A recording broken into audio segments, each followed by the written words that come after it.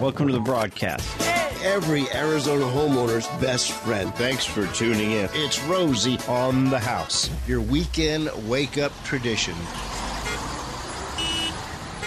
Farm living is the life for me. Another beautiful Arizona Saturday morning to you all. It is the fourth Saturday of the month here, December 24th, one day before Christmas. And, I know we've got a lot of other things on our mind right now. This whole week, the season, the holidays, the gifts, the events for the evening. But we're still here at Rosie on the House, your Saturday morning tradition since 1988. And being the fourth Saturday of the month, we are talking urban farming with Farmer Greg joining us via Zoom. And today we're talking planting fruit trees. Good morning, Farmer Greg. Hello, hello. How we doing today? Very well, thank you. Doing great here. It's been dang cold this week. It got down to like 6 degrees.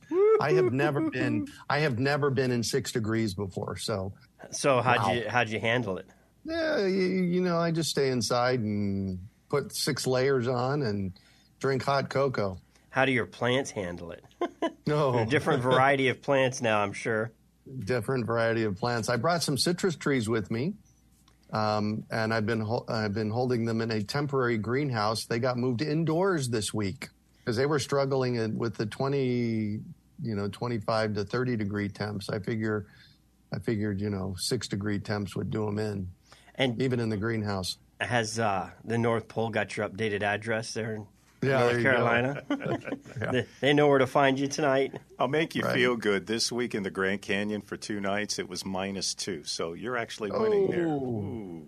Cold down in that canyon. Whole different game when we start dealing with little temperatures like that.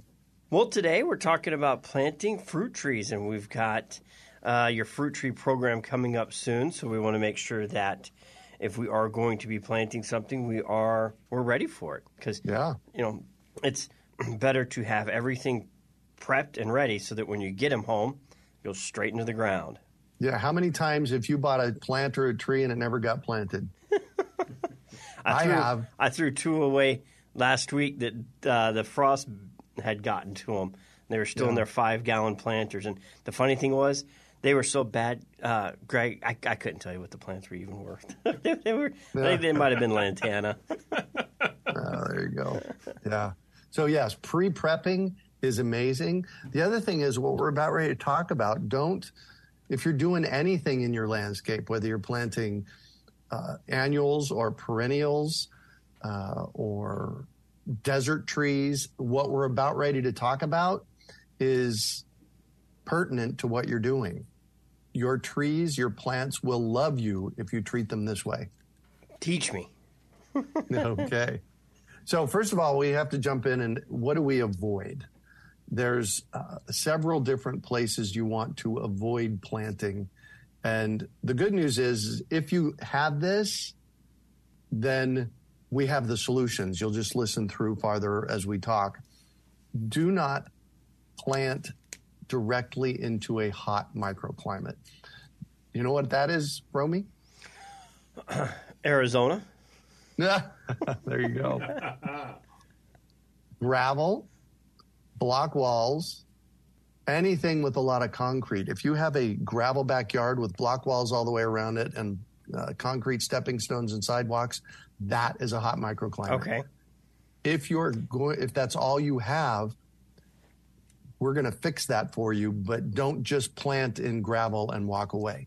Your tree and plants will die. I promise. So that's the first thing you want to avoid. And it's funny, all those little microclimate things you're talking about have to do with concrete and masonry, or not all of it, but a lot of it. And that is our preferred building technique. So it's making these two work together. Because, even though that surface might be a little bit hotter, you want to talk about, a lifetime building material. What's still left when you see the historic remains of the civilizations before us. It's everything that was built in stone, mud, adobe, brick, concrete. I mean, these are lifetime building products. So we got to marry those with our edible fruit trees. Exactly. And all your trees, remember, even if you're putting cactuses, there was this There was this landscape that was done near the urban farm here a couple of years ago, and they went in. It was a western face, so it got sun from noon until sundown. They put in gravel, and they put in 24 cactus in this cactus garden. And when I first walked past it, I just shook my head because I knew within 6 months they would be dead, and they were. So even planting cactus in straight gravel is problematic. I have solutions. So if that's all you got, we can fix it. The other thing you want to be careful of is planting in grass. Bermuda grass can and will outcompete your trees. There's not much. Can anything outcompete Bermuda grass? I don't think. I haven't seen any. Yeah, we just have to outsmart it. And both of these situations with the gravel, the dirt, the hot microclimate and the grass, I have something called my 6-6 rule, 6-foot diameter basin with 6 inches of woody mulch. Basically, what you're going to do is you're going to knock back the gravel or the grass 6 feet. So if you're digging a basin for your trees and grass, you just dig a disc, 6-foot diameter, 6 inches deep, get rid of the grass that's on top, plant your trees, how I'm going to talk about planting them in a little while, put woody mulch up to ground level, and over the next couple of years, your tree's going to get established, and the woody mulch is going to hold back, outsmart the grass long enough for the tree to get established. And once the tree's established, and can you let that Bermuda come back in, or will the tree established keep the Bermuda out? No, you can absolutely in fact, over the course of a couple of years, the grass will grow back into that space, which is fine. We just need to get the tree established first. Okay. And then the third thing you want to be aware of and avoid is drip irrigation on trees. Usually what they do in a landscape is they put one drip emitter, gallon per hour, right next to the trunk of the tree. That's how the tree or plant gets watered. And that's a recipe for failure. It's not giving the tree enough water. We're going to talk in a little while how much and how often to water, and that doesn't do it. So if you have drip irrigation, we have a product on our website called a drip ring, which has 20 half-gallon per hour drip emitters in it, and you just put the ring around the tree and hook it to your drip system, and that will get your tree enough water. So you just got to be really careful about those three pieces. Planting in a really hot space, planting with gravel, and how you're watering. And it's funny, most everything I see planted anymore is on some type of drip system. Mm-hmm. Yep. So it is becoming the industry standard for a lot of reasons. One, they're trying to be more water useful efficiency. Yep. There you go, water efficient system. It's not one that's hands off though. That little one emitter that they put when they planted it might have been good enough for it as a 5-gallon, but it'll quickly outgrow that size. It's just very rare that somebody goes back and moves out it. And those 20 emitters are important because a tree, looking at it from the top, it's got a big footprint and it's got roots around 360, and it's got to get water to all those zones. It can't just get water on one side and be a healthy tree.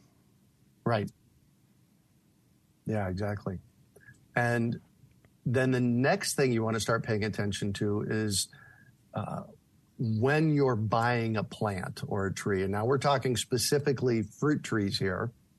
And these are 3 things that you need to pay attention to in order to successfully choose trees that will actually make fruit.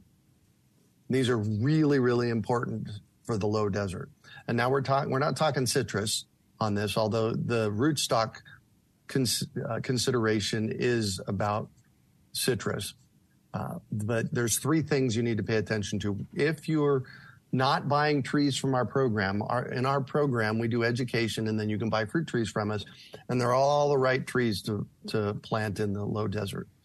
But if you're not getting them from us, you need to pay attention to chill hours. We get about 250 hours of chill. We get about 350 hours of chill in the Phoenix metropolitan area. And if you plant a fruit tree that requires 500 or 600 or 700 hours of chill, it will never make fruit. Chill is anything under about 39 degrees, and it happens when the tree goes dormant from November to about February. So if you're buying trees, you need to make sure they're low chill.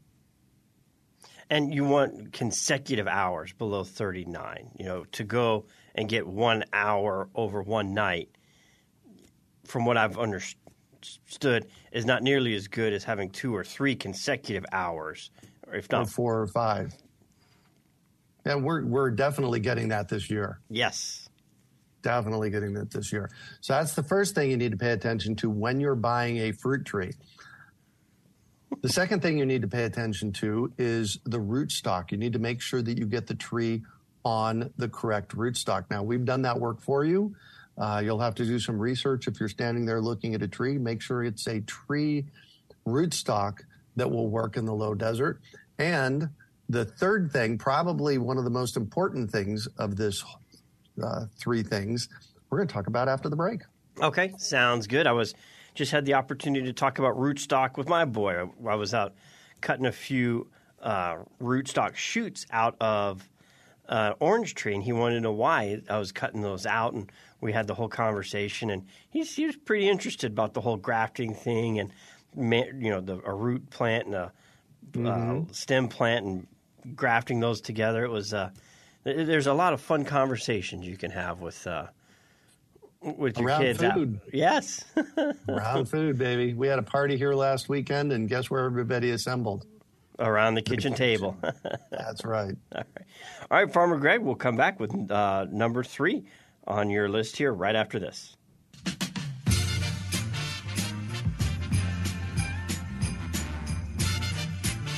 In the Urban Farm Hour here at Rosie on the House, Farmer Greg was just going over 3 points that he's put together over time and experience and trial and error. And we had covered 1 and 2, and you've left us all on the edge of our seat waiting for number 3.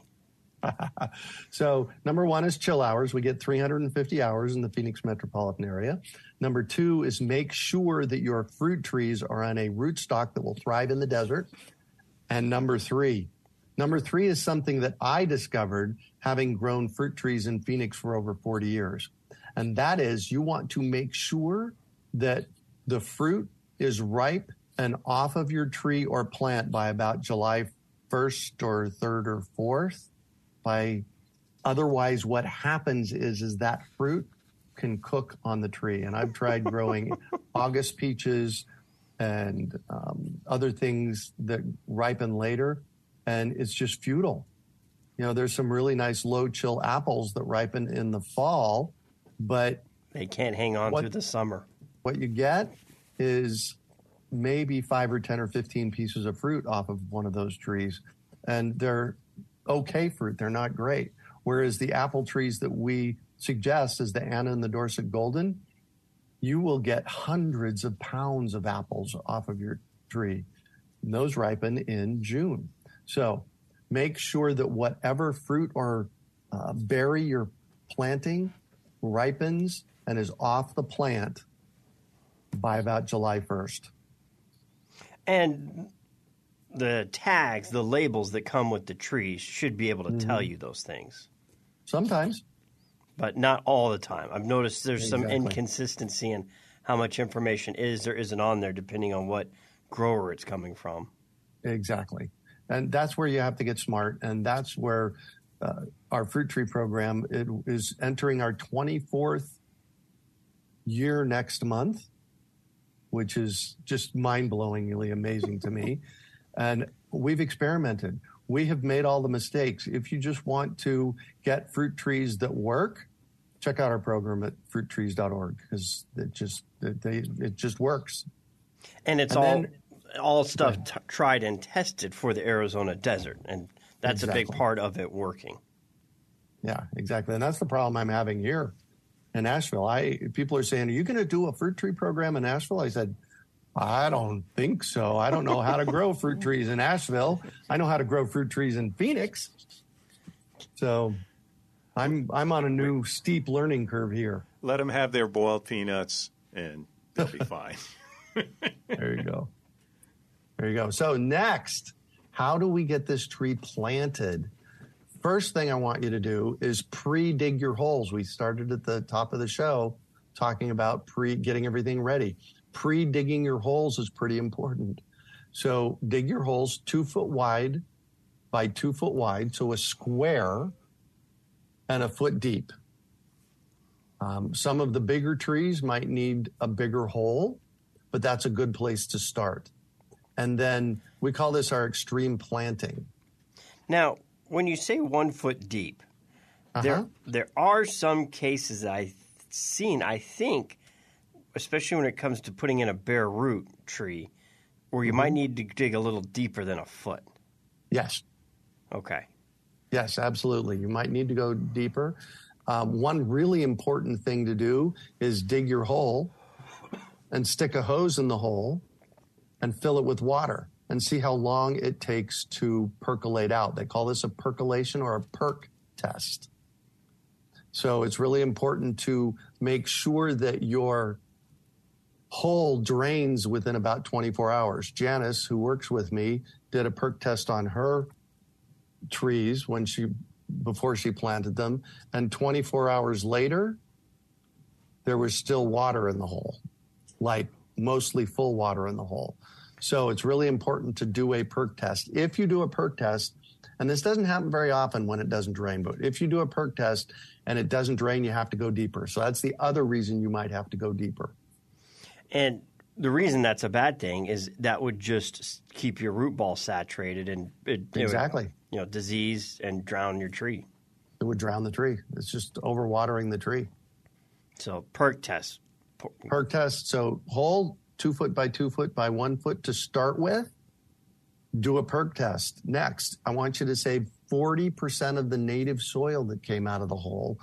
And then you're going to add 60% planting mix. And it's usually about 3 cubic feet of planting mix, which is 2 bags. And not to get too technical here, but one of the reasons you may not be able to dig through is, or if you end up digging out white stuff, I mean, that's caliche. You wouldn't want to save that as part of your 40%.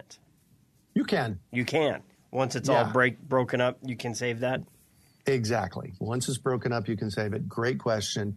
Here, I say every opportunity on this show, I go over this because this is the most important thing for growing food anywhere. Healthy soil is dirt, airspace, water, organic matter, and everything that's alive in the soil. So what we're doing is we're taking that dirt out of the hole, even if it's caliche, if it's broken up, you take it out of the hole, you put it in the wheelbarrow. That's got micronutrients in it that the tree is going to love. And then, so you mix the 60-40, and then I have a special mix of stuff that you add to that wheelbarrow before you actually put it in the ground. And we'll get to those special components. And this is where I had fun going over my show notes. And I've got a few questions here for you as we dive into these different materials that we add to our planting mix. It's Rosie on the House with you every Saturday morning here at the 4th Saturday of the month. We've got Farmer Greg. This is Dennis Rusk of ABC Glass. Happy holidays from Rosie on the House. Thank you for sticking with us. If you're just joining us, it's Rosie on the House. 4th Saturday of the month, we have Farmer Greg joining us, helping all things farming. We've talked a lot, about successful fruit tree planting. But before we go any farther, Farmer Greg, just recast the vision you had on helping transition Phoenix and other Arizona towns into being a little bit more food sustainable. Edible landscapes. Farms in Phoenix, especially, farms are really struggling right now with the water shortages and everything. And we have these landscapes, tens of thousands of acres of landscapes in our front and backyard. And when I was living at the urban farm, my front and backyard was edible. And I used to open it up periodically for tours and the like. And my vision started out about 10 years ago with 10,000 urban farms in Phoenix. And an urban farm is in your front and backyard. Grow food. When I was at school at Arizona State University in I started in 99, but in 2001, I was farming my front and backyard, and I was taking the food that I was growing to the farmer's market every week. And I'd make a couple, $300 for, a half a day's worth of work, which is pretty good. And then I would, for all of you old timers out there, you remember Calico Cow over on 12th Street in Camelback area. I used to take anything I had left over to her, and she'd feed me. Good. So using our front and backyards it's really the whole point of my podcast, the Urban Farm Podcast, and the education that I do, because we have a food system problem, and we're seeing it right now. And have you seen the price of eggs lately? Oh my gosh. I know. They're starting to compete with me. Right. That's a food system issue. And, tomatoes and lettuce and beef and chicken, these are all things that are starting to have a problem. We're starting to have a problem with them in our system. And really the solution is growing food in our front and backyards. And that's my vision, is everybody should be growing something in their front or backyard. And it is, in my opinion, that trees are the place you should start. There's a lot you can do in gardening. There's a lot of great varieties, and we've got a great gardening season. But trees, once you get established, a lot of times they take a couple years to get going.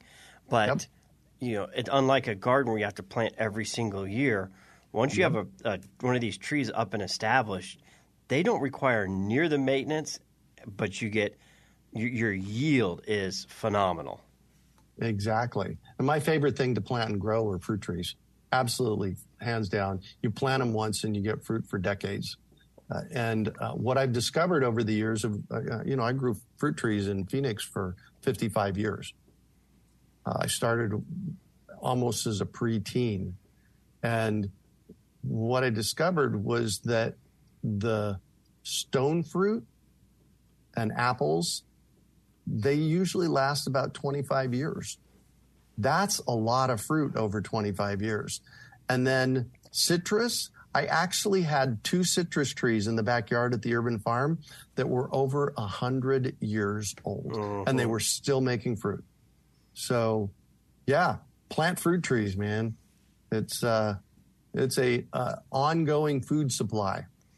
And as we were going to the bottom of the hour news, Farmer Greg was going over your tree hole preparation.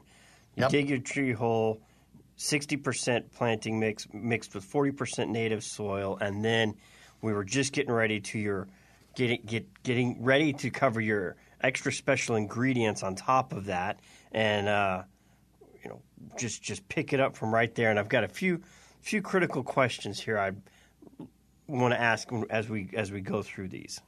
All right. In the order on my cheat sheet we're looking at, 2 ounces of mycorrhiza sprinkled in the wheelbarrow and worked in. Mycorrhiza is soil organisms. And what mycorrhiza does is they attach to the tree roots and they help them harvest minerals and water better. So 2 ounces of mycorrhiza, 2 pounds of azomite. Azomite is a rock dust mineral supplement, and you just mix it in the wheelbarrow. It's kind of like NPK, that's nitrogen, potassium, and whatever the third one is. I can't remember it off the top of my head. That's what's in most fertilizers. Those are the numbers that you see. It might say 336 on the label or something like that. And those are macronutrients. Those help the tree grow. The micronutrients, there's about 70 of them in azomite, and those are a vitamin pill for your trees. So 2 pounds in every tree hole will have your tree thrive. 2 pounds of worm castings. Worm castings are essentially worm poop, and it's got life in it as well. And in gardening, we call worm castings gardener's gold. And that was one of my first questions here. How many castings does it take to get 2 pounds of worm? You mean how many worms does it take? Yeah, either way, that's 32 ounces. How long does it take to generate 32 ounces of worm castings? Well, the good news is our friends, and we had We had Zach from Arizona Worm Farm on the show, I think in July. And so you can go back and listen to that one. That was a really good show that we did that day. Arizona Worm Farm are masters at making worm castings. So they supply all of our worm castings for us. Now, the first thing I did when I moved here to Asheville was I bought a worm bin. This is a flow-through worm bin. It's a really cool one. And I activated it within a week of us arriving here, so in April. And I harvested my first harvest about a month ago, so 6 months later. And I got a 5-gallon bucket full, which is about, I'm going to guess there's about 12 pounds in it. So it took me six months to get 12 pounds. So to answer your question, 6 months to get 12 pounds. That's worth the trip down to the Arizona Worm Farm. Bring a shovel. Right. And we do, with our fruit tree program, we do get their worm castings. We bag them and have them available. In fact, all of what I'm talking about, the mycorrhiza, the azomite, and the worm castings, we actually put together in a bundle and have available for people that buy trees and plants from us. So they can buy a single tree kit or a multi-tree kit. Multi-tree kit comes with 6 pounds, and 6 ounces. So we've already prepackaged that. And then the fourth thing that I really want you to add to your whole is organic fertilizer. I want you to add 2 pounds of organic fertilizer. So that was the question number 2. Mm-hmm. What's the difference between organic fertilizer and worm poop? Is that not the same thing? Organic fertilizer is the NPK. It's a large dose of those macronutrients. Worm castings have a little bit of nutrients in them, probably a lot of nutrients in them, a lot of micronutrients in them, and they have soil life. Remember? Mantra. Healthy soil is dirt, airspace, water, organic matter, and everything that's alive in the soil. So when we're adding worm castings and mycorrhiza, that's adding life to the soil and having the tree thrive better. And I've proven that what we're talking about is something that I've developed over the past 20 plus years. And I have experimented over and over and over again. And this is the best of the best that I've found. And these 6 pounds of material, the 2 pounds of azomite, 2 pounds of worm casting, 2 pounds of organic fertilizer, that'll make up about 40% of when you're talking about your 60-40 planting mix. That'll add the extra content to fill in your hole. Exactly. And the good news is that it's not expensive. We're not talking about spending a lot of money here. The mycorrhiza, the azomite, and the worm castings is $10 for a tree. So if you're spending $50 or $60 or $100 on a tree, this is just a $10 additive to it that will have the tree thrive. That's pretty cheap. And it's only a one-time application. The mycorrhiza, azomite, and the worm castings are one time. The organic fertilizer is you want to put that on there about 4 times a year. And we will get to fertilizing. I know that's one of your bullet points down on the list that we haven't even gotten halfway through, but we're over halfway through the broadcast, as always. Let's get on that then. Let's talk about fertilizing and watering just real quickly because these are really important. Fertilizing, you want to fertilize with a granular NPK organic fertilizer 4 times a year. I usually say Valentine's Day, Tax Day, Memorial Day, and Labor Day, just to remember. Those are about.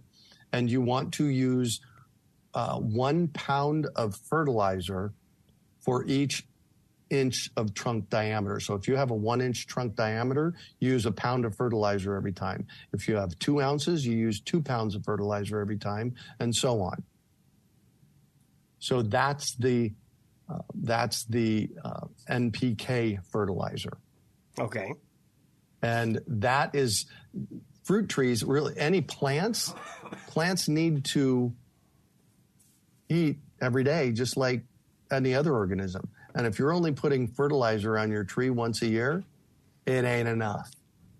The tree might look fine, but your fruit production will never get there. Exactly. And the healthier the tree, the more nutrients, the more micronutrients, the healthier the soil is underneath, you're going to get better tasting fruit. I had this experience about 5 years ago. A friend of mine came to the house, and I handed her some cara navels out of the front yard, and she took them home and literally called me back 15 minutes later, and she said, "What are these?" I said, "They're cara navels." And she said, "No, they're not." I said, "What do you mean?" She said, "They don't taste like what I get in the store." And I say, "Exactly."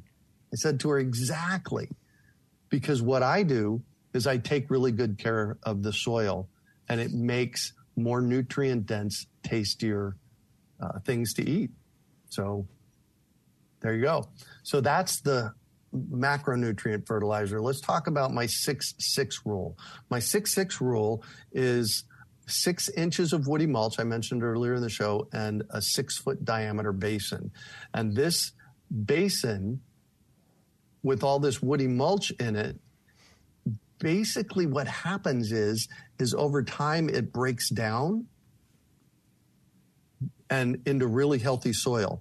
So at the interface between the dirt and the woody mulch, you're getting this soil building that is just amazing. And it's mind-blowing what it does. It really is. It acts as an insulator in the winter when it's cold. It acts as an insulator in the summer when it's hot. It, as we talked about earlier, it keeps the Bermuda grass back until your tree can get established. And it just grows really great, healthy soil. So woody mulch, even on flood irrigation, I was on flood irrigation and I was using this technique. Some of it would float away, but it's still building healthy soil over time.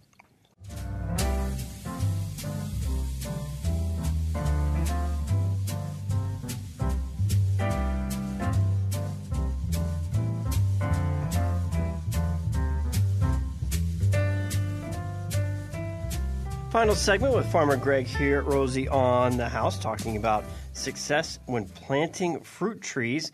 The archive page for today will have a lot of expanded content with Zach from Arizona Worm Farm, and also link back to High Creations because foliar feeding. It's actually spraying nutrients right on the leaves of the plants, and they take it in through the leaves. It's the fastest way to get your trees nutrition. And we actually regularly give classes on that at our fruit tree program, fruittrees.org. High Creations was organized by 2 college grads right out of Arizona, right out of U of A. So between local foliar feeding, local worm poops, local organic fertilizer like the Farm's Choice. And our planting mix is Farmer Greg's planting mix from tanks in Tucson.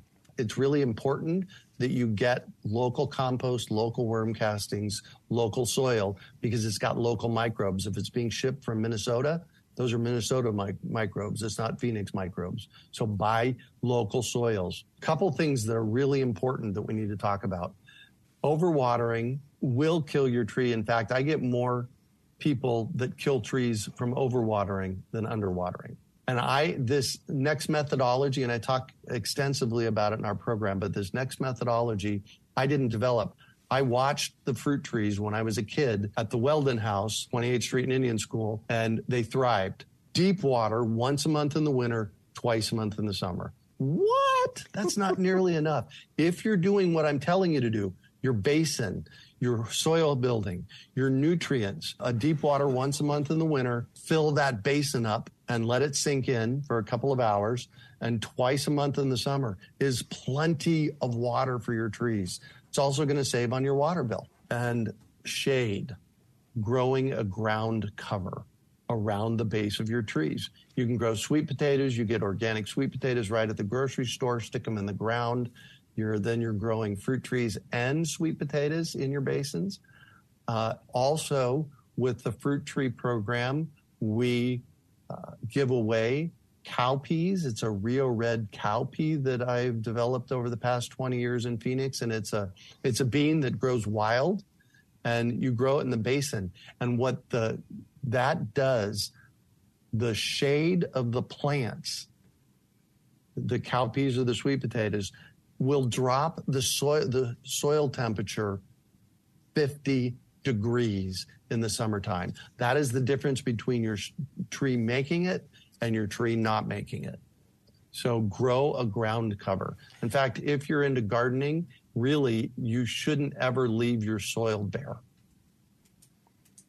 And I like the concept of doing the sweet potatoes because that's just one more edible you now have in your landscape. And the sweet potato vines are, I think, pretty, but also grow very well in the desert and can create a huge soil canopy. Big time, big time. Jolene Cootie is one of the people that buys trees from us and such, and she posts regularly on Facebook. And I just saw a post from her. She just got done. Now's the time of year that we harvest our sweet potatoes, and she harvested hundreds of pounds of sweet potatoes out of her backyard. It was amazing, and she's got a large family, so. And there's a lot of great things you can do with sweet potatoes. Yes, there is. All right, Farmer Greg, so how do we get started with all this? I know you had mentioned this is your 24th year in the fruit tree program. Yes. How do I get involved in that? Well, easy, fruittrees.org. You can go right to our website, and there are classes, there's content, there's all kinds of data there. In a nutshell, we offer year-round classes. We do a monthly tree chat that's free. It's on Zoom. We do, in the fall, we do a fruit tree program launch event, which is about 3 hours on the second Saturday of the month of September usually. And then in September, October, and early November, we offer 5 different training classes. Again, all free, on Zoom, online, and you can just come and learn. And then you can purchase fruit trees from us. And we do citrus in September. So you can purchase citrus from us in September. And we're open about 6 days in September for people to come and pick up their citrus trees. So you're pre-ordering citrus in September for pickup in September. And then you pre-order deciduous trees. That's your apples, peaches, apricots, plums, figs, olives, grapes, mulberries, all those great plants. Those are deciduous. You pre-order them now. We still have some left. And then you come and pick them up. We'll be open the second half of January. And I will be on the lot and we January. Look forward to having you here in January, Farmer Greg. We thank you for spending your Saturday morning with us. You can go to rosieonthehouse.com, and in the homeowner resources on the podcast section, you can find today's complete program. You can download it there by segment or a complete 1 hour, just depending on how you prefer to listen to it. If you're looking for something specific, the segment breakdown with talking points is a great way for quick reference. Just to hear the whole thing start to finish, the podcast is a great application. And not only is it there on Podbean, but they now put it on Spotify, iHeart, Alexa, TuneIn.